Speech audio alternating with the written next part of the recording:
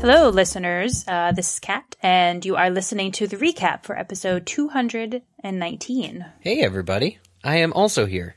Yay! Yay. So 219 was our first chapter revisit episode, which was a super lot of fun to be on, and also the return of the podcast question of the week. Love it. Yeah, so this recap will be slightly longer than the recaps have been before, but twice the amount of fun. How's that? Sounds good to me. Before we hop into our comments, we just want to take a quick second and thank our sponsor for this episode, and is Jay Dozier. Dozier? However you say it. It's Jay. Yay, Jay. It's Jay. Yay. Thank you, Jay. Our Patreon sponsor for this episode, as we said, and any of you out there can become a sponsor of Alohomora for as little as $1 a month, and we will continue and have been continuing to release special exclusive tidbits just for sponsors, and we have kind of a cool, fun one coming up.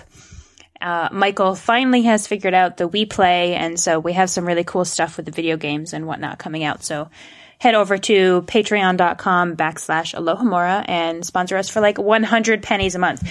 I've said this before, but you can find that many just walking down the street. It's true. Plus, you're getting exercise, so win-win. Yes, people should be doing more walking down streets to find pennies to contribute to our cause. It's worth it, though. And we thank Jay for Jay's support, as well as all of our patrons. Okay, well, without further ado, let's get into our recap from the discussion that we had. The first two comments regarding Gringotts and as well as Nicholas Flamel and his wife. This is from Casey L. Casey says, Flamels were French. I feel like that's why they weren't part of the Sacred 28, which seemed to refer to only British families. I've never thought they would have a Gringotts vault, but then again I never considered who else's vault it could have been. If it was the school's, I would have assumed there would be more in it. Maybe it was Dumbledore's, or some ancient branch of the family that had died out but Albus still controlled the vault? And, related, that time Remus Wadawasid Voldy commented, I had the same thought about Flamel being French, so not necessarily having a family vault at Gringotts. However, when Harry says to Hagrid, wizards have banks, Hagrid replies, just the one, Gringotts. So I'm wondering that, if by that he meant just in Britain, or does Gringotts serve as a bank for the entire wizarding world? That seems like a bit much. I suppose it could serve as the European magical community's bank, but to expect wizards all the way in Africa or Asia or the Americas not to have their own banks seems a bit off. Or perhaps Gringotts has branches all over the world. It's a conglomerate? Oh boy, that's scary. Yeah, so this came from a conversation we had about whose vault the Philosopher's Stone, Sorcerer's Stone, has been stored in. And we really couldn't come to a conclusion, and it sounds like maybe our listeners don't quite know either. Do you have a thought, Eric? I'm interested in figuring it out. I think it's Vault 712, right? Or is that a movieism? Is it 712 is no, that's right, because isn't Sirius's vault 713? Yeah, so that should indicate more than anything else what sort of people are like. So the Blacks are a very, very old family, old pureblood family, and they have the very next vault. And I feel like I struggle to draw comparisons to like new banks, because when new banks open though, and those vaults go on sale, like safety deposit boxes and stuff, you know, you can get it. If you get in at the same time, your number is probably going to be right next to the person before you, right? Like they probably sell them in sequential order. So I would assume that the vaults were purchased or inherited or whatever, but purchased around the same time. So like the Black family would have waltzed over to the bank, and right in front of them would have been the Dumbledores, or would have been another one of the. So I think the thought process that it's another pureblood family, one of the Sacred 28, is probably logically sound. Yeah, that's what I thought too, because I specifically remember reading, and forgive me, listeners, I can't remember if I actually read it out on the episode. That was like a week ago. My memory is not that good. But that the Sacred 28 all had been gifted vaults at Gringotts because of who they were. Oh. And so that's why I had thought perhaps that vault belonged to somebody in the Sacred 28, but the Flamels aren't in it. Dumbledore's not in it. Even, the Potters aren't in it. So aren't in it, yeah. And these are the vaults with the higher protections as well. It's the Harry's vault. Again, the Potters, big deals, right? But they're not part of this sort of higher end security style vault. So that's very mysterious, but I like the idea that it also belongs to maybe Nick Flamel himself. And to be perfectly honest, if you're over 600 years old, how materialistic are you really going to be? My guess is that Flamels got over materialism a long time ago, and that is why that was the only item in that vault. If it was their vault, that Nick is only using that vault for the purposes of the extra added security, whereas he and his wife kind of live pretty minimalistically, and wherever they are, sort of have all the things they need around them and wouldn't need to use a bank vault for anything. Right. All their worldly possessions are with them and are very, I want to say, like, humble and very nothing that would need the kind of protection that the Sorcerer's Stone. Right, obviously. Experiential and not material, so to say. Yeah. Yeah. My headcanon says that it's Nicholas Flamel's vault, even if that might not be perfectly right. It seems right to me. Well, I love that we didn't ask that question the first time going through the chapter, so that's really cool. We may have, but also I don't think we did. Yeah. I don't remember. It's been so long since I listened to the episode, even though I listened to it, no joke, like a week and a half ago. Well, anyway, our next comment comes from Weasley? Is it Weasley? Oh, if it were an I, it would be Weasley. That's a clever name. Owsley, though, says, also on the subject of Gringotts, the concept of a family vault is so strange to me. There's no way I'd want my finances mixed and mingled with other parts of the family. Do these families have systems set up to make sure their individual portions remain intact? Do they all trust each other that much? Just look at the Black family. Were Sirius and Regulus and their parents and cousins all supposed to share? That wouldn't end well in that family. Oh. Yeah, I'm interested in this question. Because individual families it would make sense that they manage finances based on their individual needs, and certain members of the Black family are in different positions of government, and other members are just rich from, like, inheritance, and yes, that would seemingly be problematic. I'm wondering if the family vaults are only inherited funds. Yeah, so maybe those only house the things that have been passed down from generation to generation to generation, which is why Harry has one, because his parents got one together and that he inherited it. And maybe that's why it sounded like Sirius had his own. Was that necessarily the Black family vault? I don't know if it was. Right, and he was the last living descendant, though. Right. For did Harry get that money? He must have. Yeah, I think at some point it says the contents of his vault have been shuttled over into Harry's own vault. Wow. Which is Harry's alone. Yeah, cha-ching. So, of course, under the circumstances, very not happy, but... depending on who you ask. Anyway, I'm just kidding. You wanted Sirius to die? Oh, Eric, that's a whole other episode. Because Bellatrix's vault... That was... a different vault. Rodolphus's vault. Oh, yeah, probably. And she married into it? Yeah. Right. So then she probably wouldn't have access to the Black family vault. Because, she's not... Is her maiden name Black? It is, right? Yeah, it is. Narcissa and Bellatrix and Tonks's mom, right? Andromeda. Yeah. Sirius's cousins. Right. Yeah. Mm-hmm. So... That is fishy. Although I agree, I wouldn't want to share a vault either. Yeah, I tend to think it's inherited Those vaults just must be the inherited wealth. And then each individual person would have sort of at one point a lower security vault that has more of their own household funds, that sort of thing? Possibly, yeah, because Sirius's vault wasn't... Well, if it was 713, then it would be that lower vault. But he was one of the last people there, so he probably just inherited it. Yeah, I don't know. I don't know. It's a fishy quandary. I don't know. Fishy quandary from Ousley. Thank you, Ousley. Next up, Horned Badger has an interesting question for us. Regarding the discussion of whether giving Harry a lot of money was a shortcut for Jo, I don't think it was. She could have never spoken about money, made Hogwarts a public school, or used the school funds for Harry, like for Tom Riddle. I think it was incredibly intentional.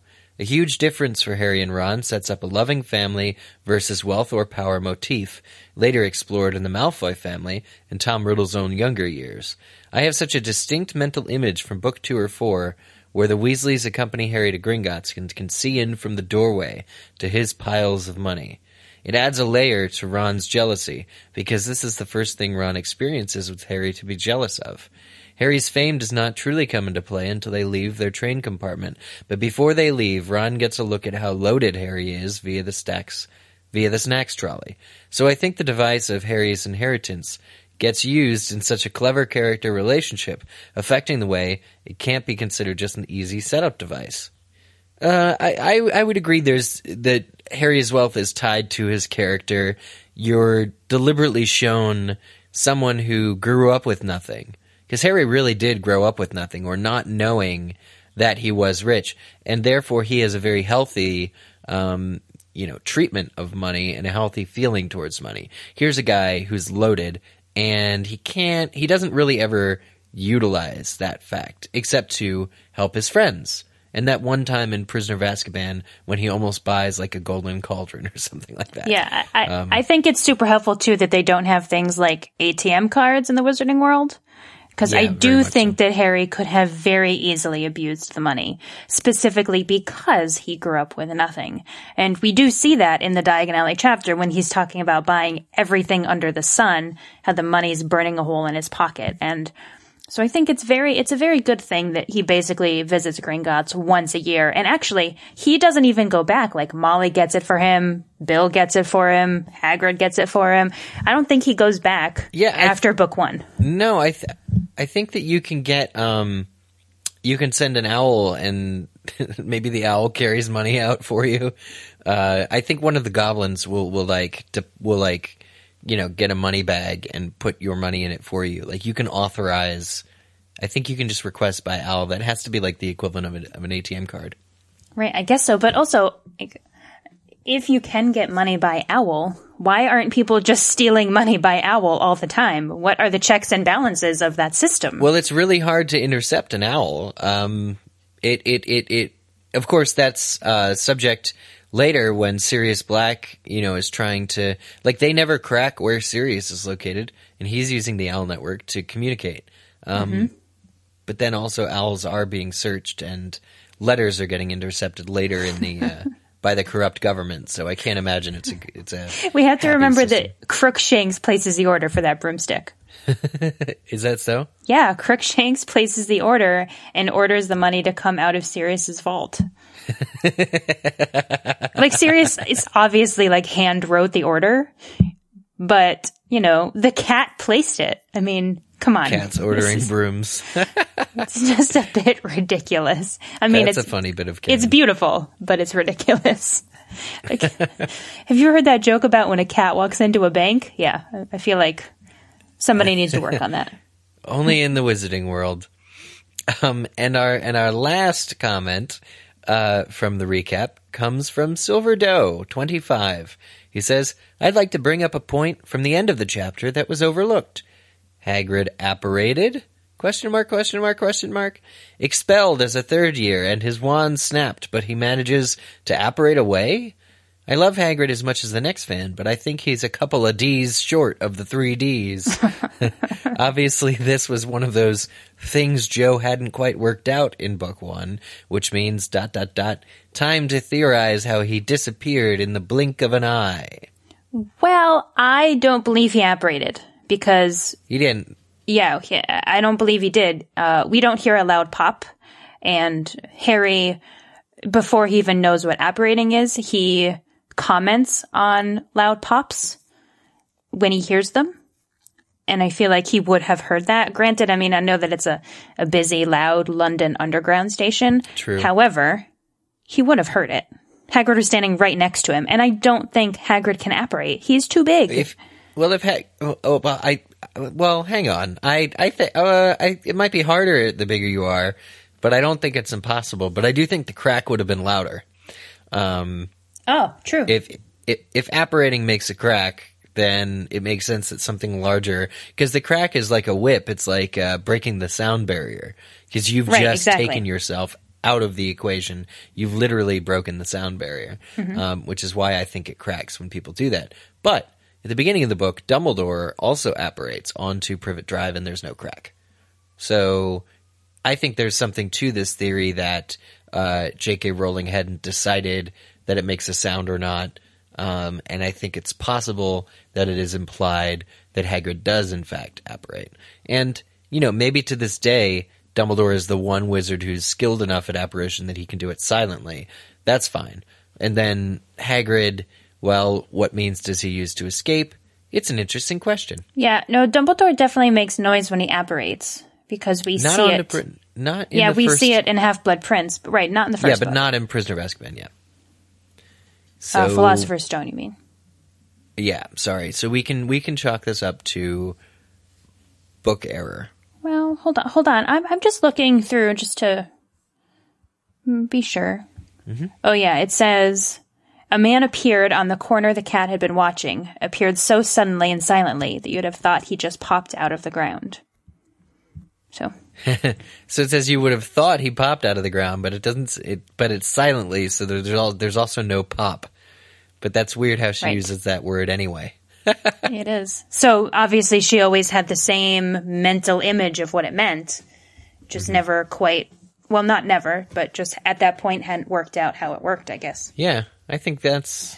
I still don't necessarily think Hagrid could have apparated, but maybe. I don't know. I concede. I just love the saying he's a couple Ds short of 3 Ds. That is pretty funny. I think that's a pretty good character trait, pretty solid character analysis of Hagrid. So, like to shout out to the following users who also had comments we did not yet include. Shout outs to Slughorn's Trophy Wife, They've Taken My Wheezy, Regulus Blackout, Nikki S., and Lisa. Thank you all so much for participating in the ongoing discussions happening on Alohamora's main page, and we hope that you'll stay with us as we continue to do these episodes. Yeah, and wow, I haven't said this in a really long time. Now it's time for the podcast question of the week recap. Oh my gosh, hey! I'm so excited that it's back. I don't know, I didn't see a lot of comments where people were like, yay, the question is back. But we had a lot of comments, so I'm just going to assume that you're all very excited about it. Yeah, I'm excited. I love the question, too. Yeah, cool. Well, as a reminder of what that question was, it is Hagrid the best first impression for Harry? What would have happened if Harry had been introduced to the wizarding world by someone else? And per the usual, we had a ton of really wonderful, very varied comments here. So our first one. Oh, look, Molly Weasley took the time to sit down and write a comment for us. Thank you, Molly. Oh, very kind. Username Molly Wobbles says, I personally think Hagrid was a great first impression of the wizarding world for Harry. I love Hagrid, though he can undoubtedly be irresponsible and doesn't always make the best decisions. He is pretty much the opposite of the Dursleys. He knows the Potter family and isn't afraid to tell Harry about his parents, which is more than Harry has ever learned from Vernon and Petunia. Though Hagrid can be intimidating at first glance, he's very kind to Harry, and he shows him the care of a friend that Harry has never received from anyone else before, aside from his parents, anyway. In addition, Hagrid's passion for Hogwarts and magical creatures sparks Harry's curiosity about the wizarding world and the possibilities it offers. Hagrid also has a laid-back demeanor that would make Harry feel more comfortable about asking questions and talking to him. While Hagrid does give Harry some bad impressions of some of the houses, his friendship and the experience of going to Diagon Alley are things that Harry will always remember and cherish. This is extremely well written, and I think it really makes the case very succinctly for why Hagrid is the perfect intro to the Wizarding World. Harry, in his state of vulnerability, really needs somebody who is the living embodiment of whatever you expect, it's not going to be that thing. And that's a good life lesson. Sure. Okay. Right? I mean, no rebuttal. He's a gentle giant. Yeah, he's a gentle giant. He, for all the reasons Molly Wobbles just said, Harry's able to trust him because he's just so friendly and easy, and Hagrid himself is sort of an outcast, which I think is what Harry really relates to. On the other side of things, commenter Rosmerta has a very interesting argument here. Let me read her comment. It says, Hagrid is absolutely wrong as a first impression, but he is exactly what Harry needed to. Friendly, warm, and effusive, he envelops Harry with the new experiences with such genuine enthusiasm that Harry is swept along by it. Hagrid doesn't stop long enough to think about how the Dursleys have treated Harry. He just wants to bring Harry back into the Wizarding World like a favorite uncle or godfather. Other characters would have just been wrong, as Hermione and Molly have outlined. So that was also in response to some other comments, commenters who had commented on Molly Wobble's comment. So yeah, so I don't know that means he's a wrong first impression at all. I mean, if you were to say, is Hagrid an adequate representation of the Wizarding World at large? Okay, then we can talk about it. But the very fact that Hagrid was so effusive and so enthusiastic to take Harry off into the Wizarding World, I think illustrates that he was the perfect first impression. I also think, too, that it's important to think about the safety factor. And I know, and we all know, that Voldemort is very little threat at this moment. But Dumbledore has always known that Voldemort was going to come back. And so, short of sending himself there, which I feel like Harry would have been uber intimidated if Dumbledore had showed up, Hagrid at least can provide that fierce, protective quality that if something were to happen, if the ish were to hit the fan the second Harry stepped back into Diagon Alley, Hagrid is there. Yeah, that's a good point, and sort of like not unlike a bouncer, really, because Harry does get mobbed in Diagon when he sets foot into the Leaky Cauldron. Mm-hmm. There's a lot of people who want to shake his hand, and frankly, the fact that he's with Hagrid, someone who's so well loved and jovial, Hagrid, who's also a regular at that bar, let's not forget, is able to really break through all that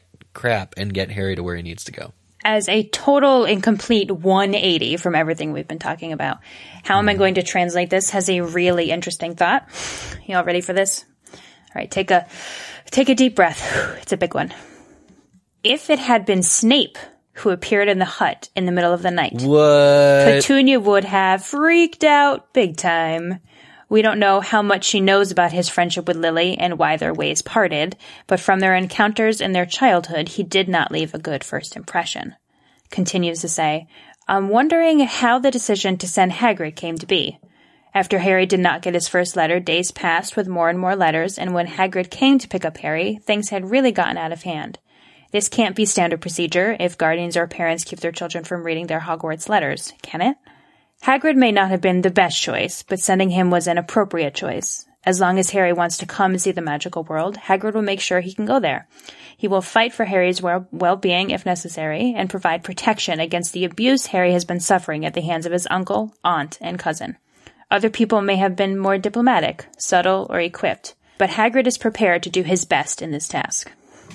I think that's really it, isn't it? Is that Hagrid is uniquely equipped to cut right through the Dursleys' baloney. Who else could bend that gun back like that? Nobody could bend that gun back like that, and he's physically intimidating. Like, Vernon Dursley's a big dude, but Hagrid's bigger, and sometimes it really just comes down to that, right? So sometimes it just comes down to, excuse me, why didn't you attack or break into a fist fight? Well, the other guy was bigger, and it's like, oh, well, That's pretty, because, I mean, think about what the Dursleys are losing. Pretty much everything. They spent all of Harry's life trying to weed magic out of him, and all of a sudden he's being physically removed from their presence and taught everything they never wanted him to know. If a smaller person than Hagrid, or a smaller person than Dursley, let's just say, showed up, it's possible it would have come to blows. And whoever it was would have had to obviously resort to using more magic than Hagrid had to. Right. Which is a whole other question in itself because, Hagrid used magic and Harry was, I don't want to get into that, but, Snape. Isn't that funny? I had never thought about the whole Snape thing. If Snape, oh my God. It's like. Especially in relation to Petunia, which is really fun to think about. Yeah. Well, because I absolutely believe that Petunia would know who Snape was. And in fact, later in the books, when she says that awful boy, referring to how Lily learned about the Dementors, she's actually talking about Snape. Right.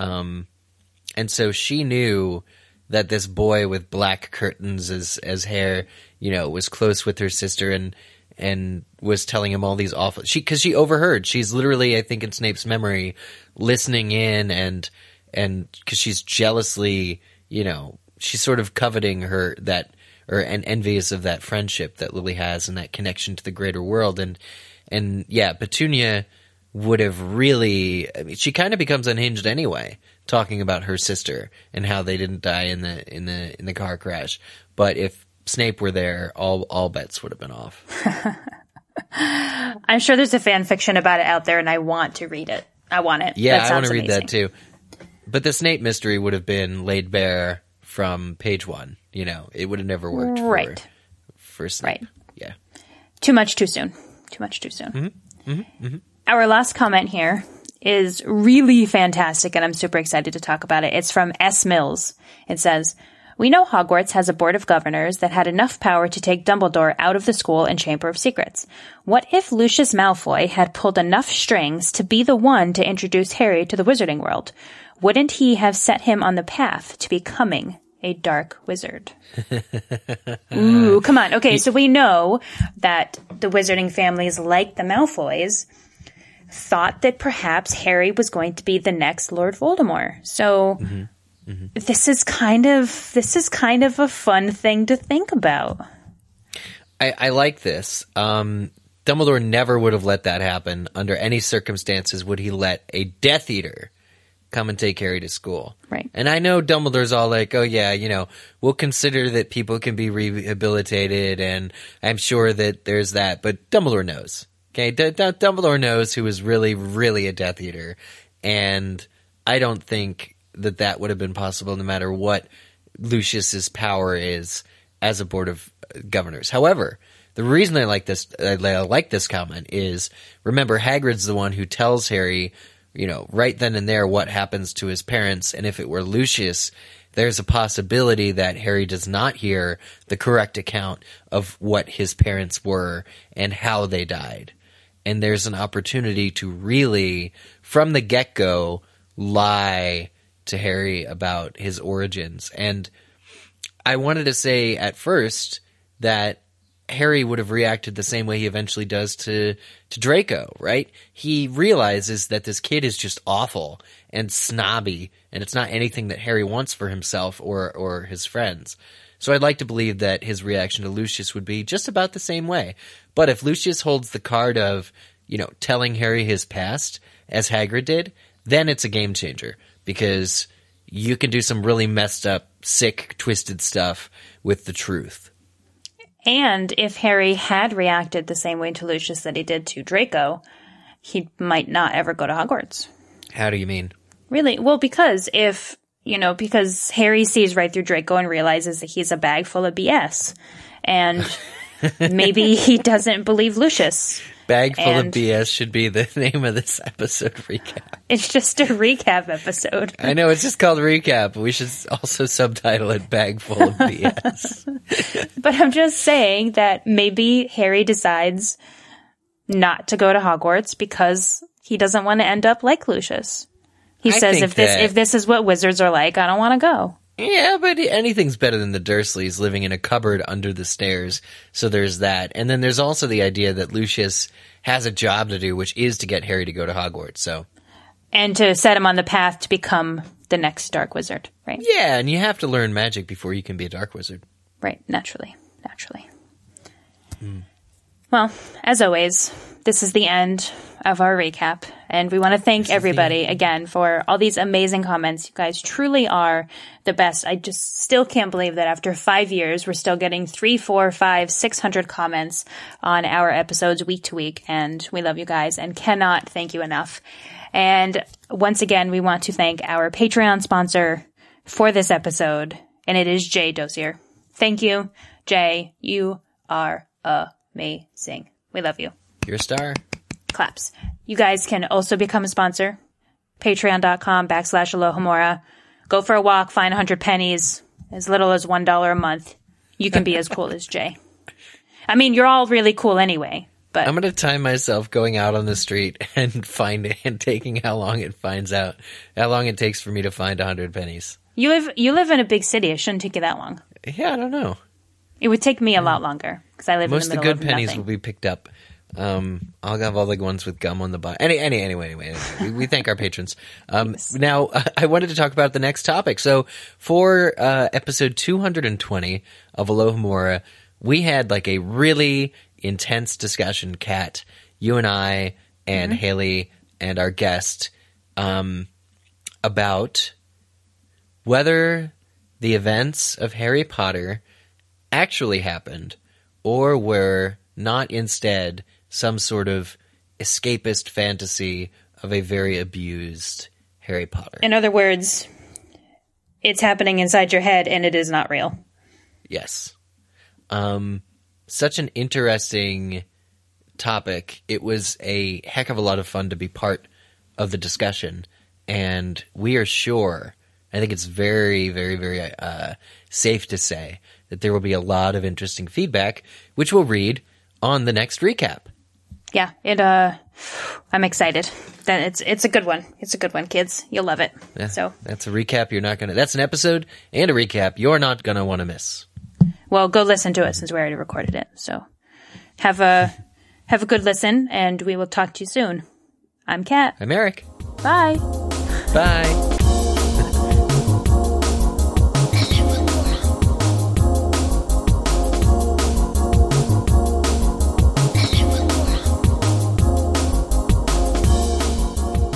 Peace out, Girl Scout.